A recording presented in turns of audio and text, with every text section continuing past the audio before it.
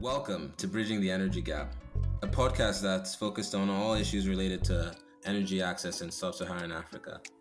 On the podcast, we'll be inviting experts from the fields of policymaking, science, finance, and economics.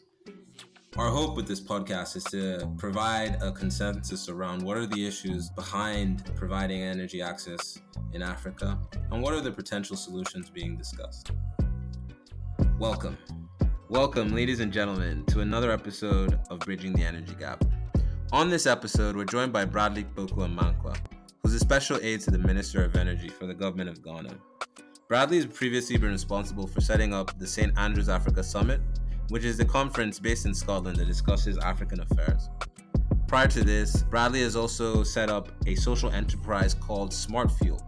Smart Fuel aimed to take used cooking oil and put that in generators or other engine types that previously had relied on diesel. On our podcast, we discussed everything from his time at COP27 to the recent initiatives that are occurring in both carbon markets as well as nuclear technology. We discussed the equity of climate change and all the ramifications of that, as well as clean cooking topics. So without further ado, I hope you enjoy this podcast. Welcome to another episode of Bridging the Energy Gap. So welcome, ladies and gentlemen, to another episode of Bridging the Energy Gap.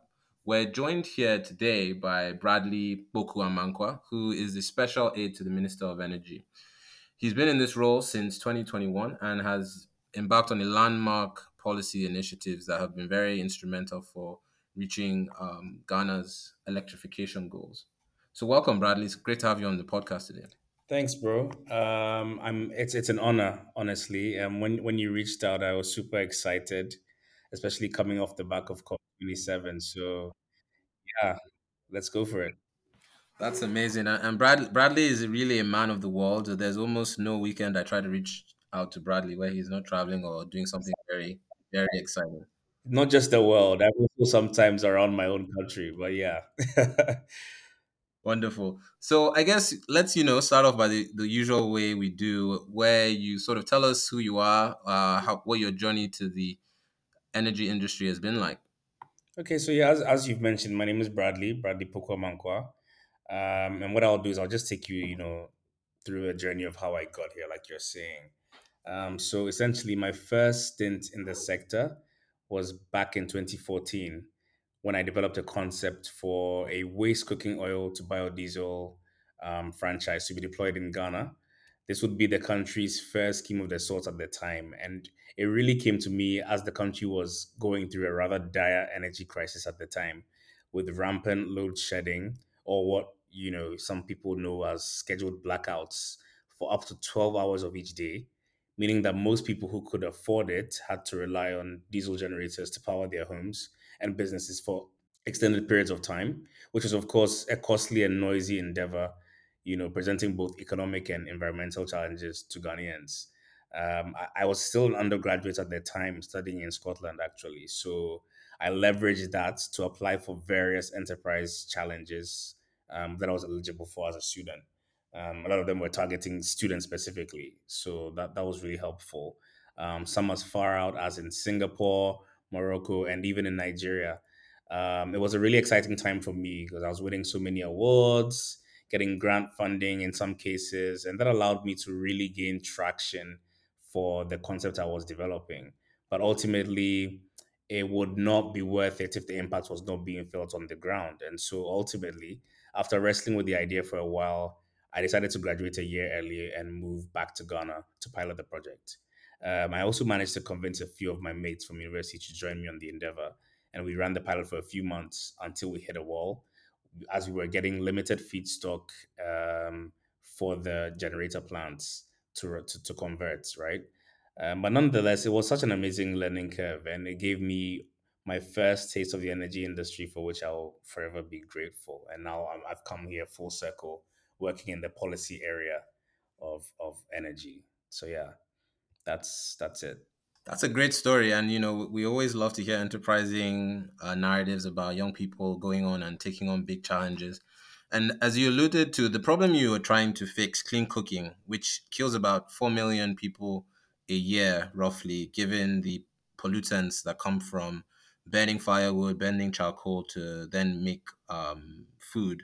It's a huge scale problem, and I think it's one of the illustrative examples of what a lack of energy access causes in many of these sub-Saharan African countries. And it's great that you were bold enough to tackle it head on, and now in a position to be doing things on a national level. So, you mentioned that I first reached out at the sort of end of COP when, there was a lot of rave about this in November. Do you mind talking us through how your experience at COP was, and what were some of your key takeaways? Absolutely, Pekun. So, COP27 was actually my second COP after doing COP26 in Glasgow the year before, and I loved it. We've heard so many mixed reviews since the event, but let me start off by saying that I will pick a warm Mediterranean seaside resort over a freezing cold Scottish industrial city any day. So Sharm el Sheikh was fantastic. Of course, there were a few hiccups, and I mean, you should expect that when you gather so many international delegates anywhere. But overall, the feel was very positive, in my opinion. Moving beyond the user experience, I found the content of the forum at COP27 to be very apt.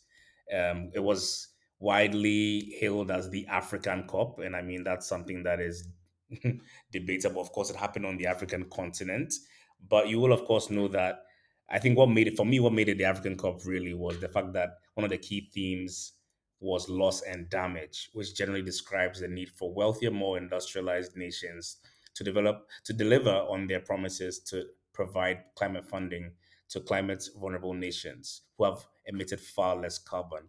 And I was particularly proud that Ghana held the presidency of the Climate Vulnerable Forum this year, leading the partnership of affected nations seeking climate reparations. But when all is said and done, I think the most poignant moment for me during COP27 was when I heeded Ellie Goulding's challenge to go swimming in the coral reefs of Sharm el Sheikh. This experience was one that will be etched in the corners of my memory for the rest of my life, and I'm really glad that I did it. I previously studied the potential threats being faced by coral reefs in bio and geography class back in high school, but absolutely nothing could have prepared me for the splendor of seeing the reef structures and the inhabitant array of fish species, colorful fish species. Nice. It's unfortunate that not everybody can experience the beauty of nature's wonders, firsthand. But I'm convinced that if more people would become climate activists if they did. Basically, in summary, getting people out into nature and showing them the beauty of some of our most treasured life forms that are, endangered is probably a far more effective method of creating awareness than any lengthy fora and lofty dialogue. Yes, and it's great that COP, it appears, at least at the face of it, a lot of the talk was hopefully translated into action. As you mentioned, the loss and damage fund was announced, and hopefully that then leads to subsequent things. But even what you're saying on a more global level is people actually seeing the effects of doing things that harm the environment, right? And I think a lot of people don't necessarily go out of their ways to do these things, but I think once they do, as you rightfully pointed, there's a huge impact when it comes to your role, right, and you're in the Ministry of Energy, thinking of strategically about this issue, right, of how do we get people mobilized and interested and very incentivized to care about climate change. What would you say are the key priorities for your administration in making that happen, and to making sure that Ghana stays on a net zero pathway? Okay, so I happen to be the secretary to our National Energy Transition Committee, and I was a part of, like you earlier alluded to, the policy that we developed, which is called the National Energy Transition Framework. I think over about it took us about a year and a half, but we embarked on extensive stakeholder engagement, going around the country speaking to every possible group of stakeholders you can imagine, from students to truck drivers to fish smokers to traditional leaders to the judiciary, everybody about what they understood by net zero or energy transition, and what they thought our prospects would be and how they thought we should approach it. But back to what we're discussing even more directly, we did some modeling as well. So we modeled various scenarios, including business as usual, which is basically us going along the path that we are at the moment, and compared it to like different models where we're using different forms of energy. And we discovered that nuclear power as a baseload will be a vital component for us to meet our net zero goals by 2070. Of course, supported by other forms of energy such as gas and renewables. But we realized that without that nuclear, we just won't meet net zero by 2070 as we hope to. So that's a key component for us. I want to take us back to COP27 a bit. When we think about, and that's a very fascinating takeaway, that nuclear, because nuclear has tended to be quite controversial depending on which markets you're talking about it. Some people say it's too expensive. Some people say it takes too long to get off the ground. There's no point, and a lot of people also have Hiroshima and other nuclear disasters at the back of their mind as the possible reasons why you wouldn't want to do nuclear. Rewinding back to the COP27 agenda, um, I imagine a lot of things were discussed in different direction, technologies and what the solutions were. But were there practical steps that were offered for how developing countries like Ghana, like Nigeria, like any other sub-Saharan Africa country that can enable them to leverage international finance that can then pursue things like what you're talking about that are a bit more expensive, a bit more technically challenging to do than just putting solar panels on the floor? Any of those type of solutions discussed? Absolutely. So developing nations are actually quite well poised to benefit greatly from the voluntary carbon markets. Article 6 of the Paris Climate Agreement has provided a comprehensive framework under which countries are able to trade carbon credits in a similar manner to other regulated markets like commodity markets, etc. So in practice, this means that developed nations will be able to offset their emissions from their heavier industrialized economies by purchasing carbon credits from less industrialized nations like ours. And I mean, Ghana has recently set up a carbon registry actually in anticipation of this, which we are very excited about. Now, what this means is that, we might be able to then afford technology that we otherwise wouldn't be able to, like carbon sequestration, by being funded by some of the revenue that is collected from carbon trading. So that's pretty exciting. Yeah, carbon trading, the beauty of it is that it's global. It works, for price signaling so people can be able to then pursue very interesting and innovative solutions like you've referred to. So it's exciting to see that's being discussed. Plans are being made. It sounds like Ghana has made some traction with setting those markets up. And the hope is that, as I would imagine, as more countries are added to these platforms or these markets, there are then more interesting things you can do with the scale of that, right? So bigger projects can be done and more projects can be done across in different markets. So that's exciting to say. So with regards to how that then translates to impact, because this show is very much focused on the most vulnerable communities, the people who don't really have, are not at COP27, the people who have a say in a lot of these things. Right. What would you say are Ghana's goals when it comes to electrifying the most rural areas?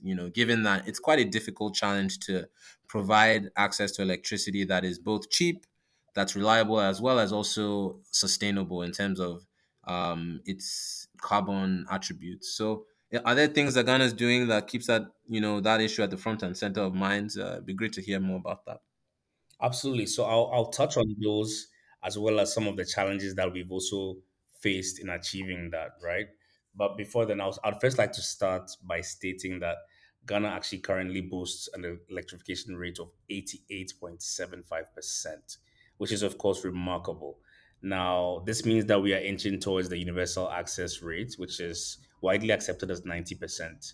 And of course, that means we are hovering above most of our regional counterparts, and we do hope that obviously they will also catch up in due course. But we are hoping to achieve universal access as early as next year, 2024, by God's grace.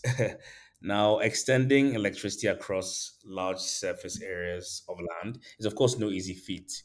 In the case of Ghana, the remaining communities are mainly small island settlements. in the Volta, around the Volta Lake in our case, which makes it very difficult for grid extension to reach those areas for a few reasons. First of all, you can imagine how challenging it may be to extend transmission lines and erect pylons over water, like the water lake.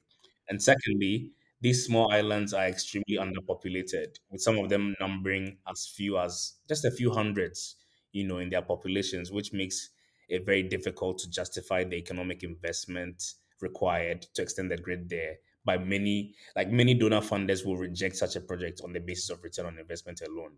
As a result, the Ghanaian government is deploying off-grid solutions in these areas to reach the final mile of electrification. Some of my colleagues are actually currently, on some of these islands in the Volta Lake as we speak. I've been getting updates from them as of yesterday, even. And this is why most of the countries with high electrification rates on the African continent tend to be smaller countries with some of the lowest populations on the continent as well, and the lowest surface areas to cover as well. So when you look at our at the statistics for electrification in Africa, you'll see that countries like Mauritius, Seychelles, and Gabon, etc., have some of the highest rates. So yeah, that's how come that happens. And do you see, because you mentioned these again, small islands, they're quite disparate and far away from economic hubs. Do you see these areas as having enough income to support the investment that you mentioned to afford the electricity on a long term basis?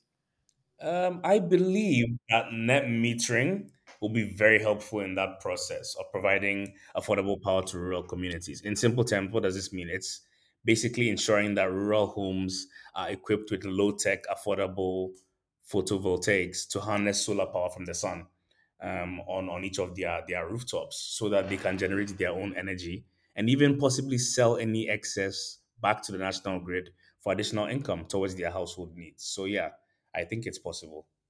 That's great. And again, back to the COP, I believe you said you've been to two, right? And it has been said that at this COP, there was a lot more aspiration from African countries in terms of what their recommendations for solutions. And, it was said that this is maybe different to maybe previous COPs where there was a complacency. How would you say this COP that previously passed is maybe the same or different from any other COPs that we've had previously?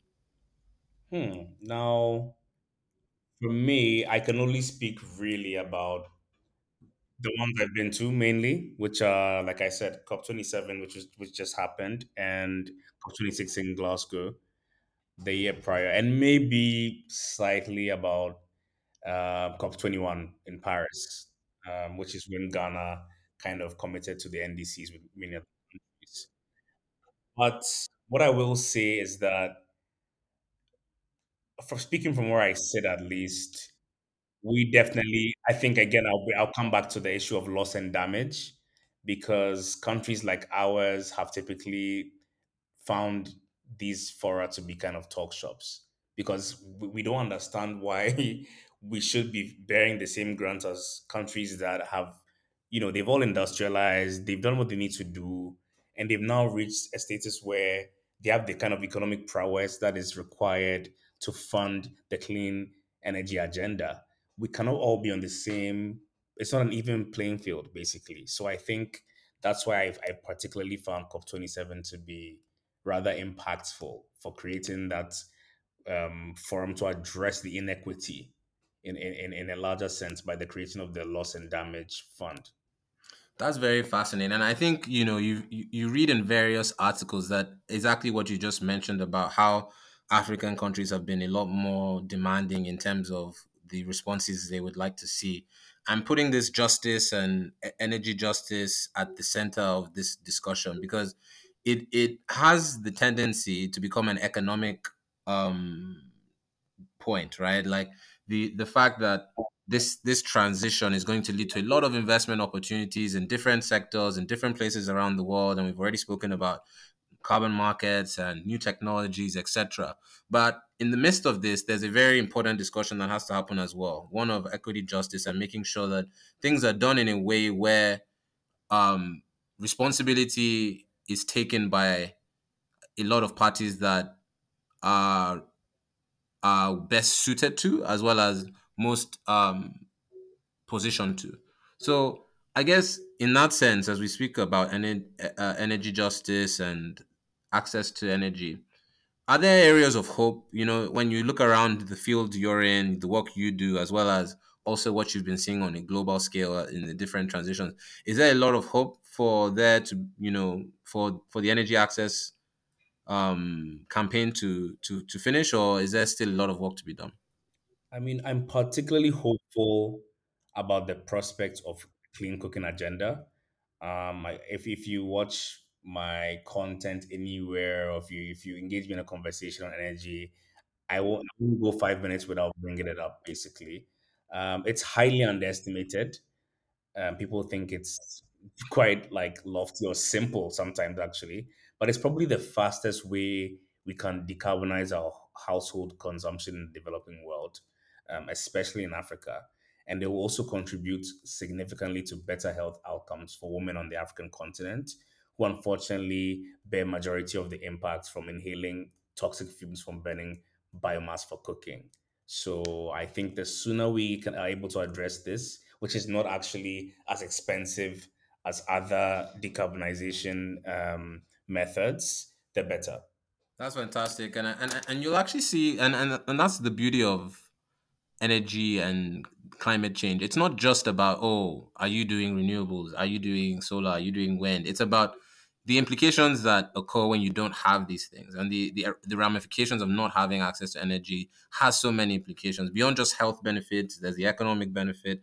There's also the social benefit of people not being able to maximize their human potential, right? So I think it's a energy issue as much as it is a developmental issue, and it's great that things are happening across the world that can help solve this problem. So as we part now, I think we're coming up on time. Is there anything else you feel an international audience should know more about clean cooking or energy access or energy justice or any of the things that we've spoken about? I mean, to be honest, we've covered a lot of ground. But what I could say is actually, this is not even a separate topic or anything, but I'll just share this tip with you for your viewers as an exclusive for listening to the Bridging the Energy Gap. But so Ghana is actually, I spoke a bit about our energy transition framework, right? And I'm very, very happy to announce that we'll be working with United Nations Sustainable Energy for All to develop this framework into a fully fledged investor friendly document so that we can actually get some funding towards our energy transition agenda. So that's something that maybe some of your viewers would have not heard anywhere else. So I'm glad to share that on here. Well, Bradley, we very much invite opening announcements here. So thank you so much for that. It's really exciting. I think the community that listens, I hope, will take reference to this and use it as a platform to then do their work on understanding how to be impactful in that space. So I think without further ado, thank you so much, Bradley, for your time. It's been very, very interesting, exciting, and we've touched on a lot of different topics. I hope that with time, all the important work that you're doing in many different spaces comes to facilitate a lot of impact. And we've seen that you've already planted the seeds. We've spoken about how the carbon markets and how net metering and a bunch of other interesting, exciting things, especially with clean cooking, will hopefully bridge the gap of development and also energy. So thank you, Bradley. Thank you so much as well, Peckham, for having me on here. I'm looking forward to the next session.